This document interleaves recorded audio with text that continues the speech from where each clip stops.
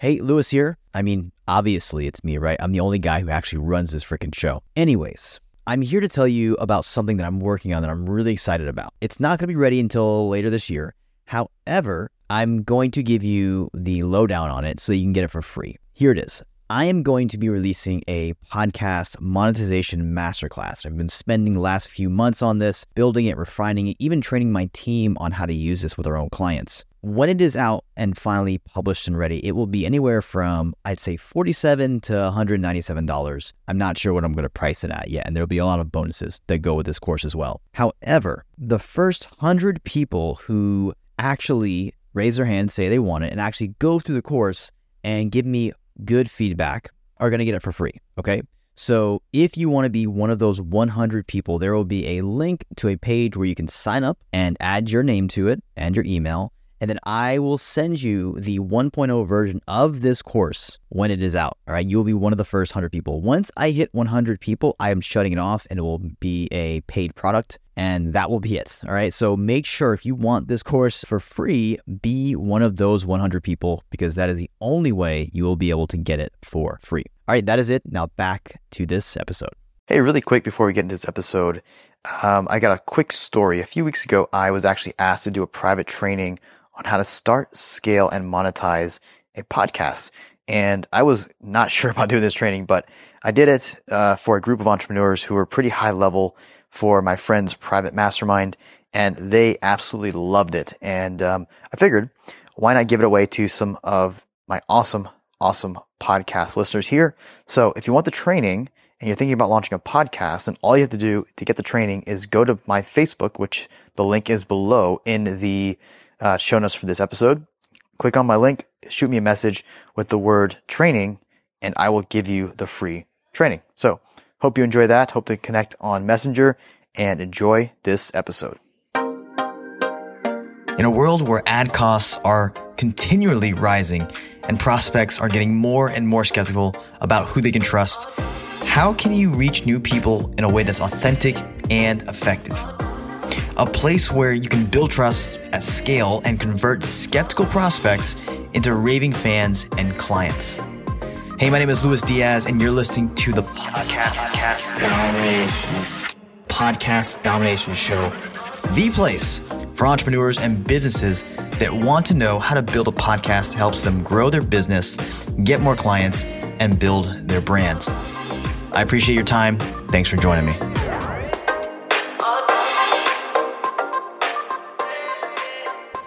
Hey, what's going on? Welcome to the Podcast Domination Show. We're doing video now, doing a lot more video podcasting. You'll probably hear me talk about it more if you are in my circle of influence on Facebook, or if you see my Facebook posts. So yeah, we're doing a lot of video podcasts. I've got a great topic for you today. If you haven't launched your show, you're going to want to learn and listen in to today's topic, because we're talking about the 4 key things you need to know about podcast categories when it comes to making sure your show ranks, making sure you have a great launch, and making sure you get exposure and you get seen by the right people. So I did a post about this a few weeks ago, and I wanted to share it here on the podcast as well. I'll actually copy and paste the post that I did, because it has a lot of good information in it, in the show notes below this video, below this podcast, if you're listening to this on the audio version. What we're going to talk about today, like I said, are the 4 things I learned about podcast categories in 2020, what you need to know to make sure your show ranks high. If you haven't launched a podcast yet, you're going to want to jump into our new Facebook group that is specifically designed for people who have not launched their podcast yet. And we're going to be doing a whole really freaking cool 5-day challenge in there in August, and I'm really excited for that. So jump in there if you haven't launched a podcast yet. It's going to be the best investment of your time to make sure your show gets off on the right foot and you start to make sales with it. You start to grow your influence with it organically. Without further ado, let's jump in. Like I said, the 4 things I've learned when it comes to podcast categories and making shows rank in 2020 so that your podcast gets off on the right foot. Let's go ahead and jump in. So number one thing I've learned, and I can credit this to Dan Meisner. He did a really, really great article, and I've studied him for a little while now. And some of the things he talks about is, like, first of all, knowing the most competitive categories that are in the space, so you know what you're jumping into, right? Some people, you can make your own hunches and inferences, but some of the things he talked about were, there's 3 key ones that I can remember that he really hit on that were highly competitive, right? The first one was Christianity. And I have my notes pulled up here. So if you guys are on the audio version, I'll just pull up my notes so I can make sure inside of the religion and spirituality main category, because there's main categories and subcategories. Inside the main category under religion, spirituality, one of the most, if not the most competitive niches is Christianity. So that's a big one you got to know. The other two are business. The business category overall is growing and getting bigger, specifically entrepreneurship and marketing. So those are kind of a couple other big ones in the space. Pretty much all of the business podcast subcategories are going to be quite competitive. Careers, entrepreneurship, investing, management, marketing, and nonprofit. Those are all quite competitive. I would say, don't quote me on this, but for the most part, I would say nonprofit is the least competitive. So just so you know, you guys know off the bat, those are some of the most competitive ones. The other ones that are really competitive are health and fitness, and that's the main category. But underneath that, alternative health, mental health, and fitness are extremely competitive. Now, it doesn't mean you can't crush it in those niches. It means that you need to make sure that you are being a bit more thoughtful with how you promote your show. You'd be more consistent if you want to rank higher, because the people in those categories are doing a good job, and there's a lot of people in there fighting for attention. So that means things like your title needs to be really well written. It needs to be a very benefit-driven title. It needs to speak to the exact person you're trying to talk to, not just a general audience. Your artwork needs to be on point. Your artwork needs to actually be compelling in a way that gets people excited. A couple of things there. So that's the first thing right there.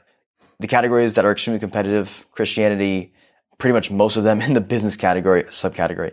And then also health and fitness and health, subcategories, mental health, alternative health, and fitness. First thing right there. Second thing is, if you're not in the right logical category, meaning if I have a podcast about sports, but my category is like arts and then like fashion and beauty, it's not going to make sense, and I'm not going to get found by other people.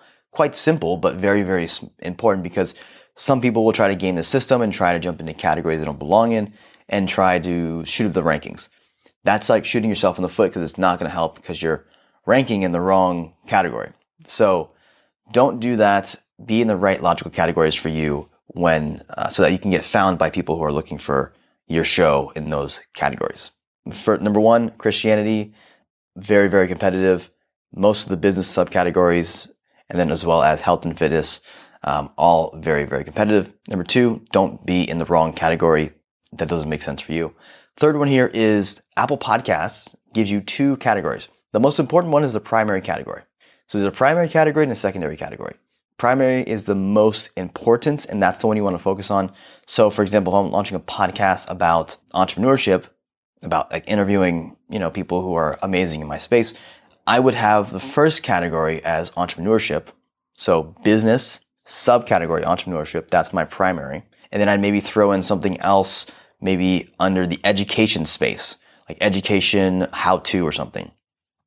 And I'm looking at, if you have on the video, I'm looking at the categories right here. So that's what I would do, but I would make sure that the most relative category to my topic is going to be first, so that I can get found by people who are looking in that category.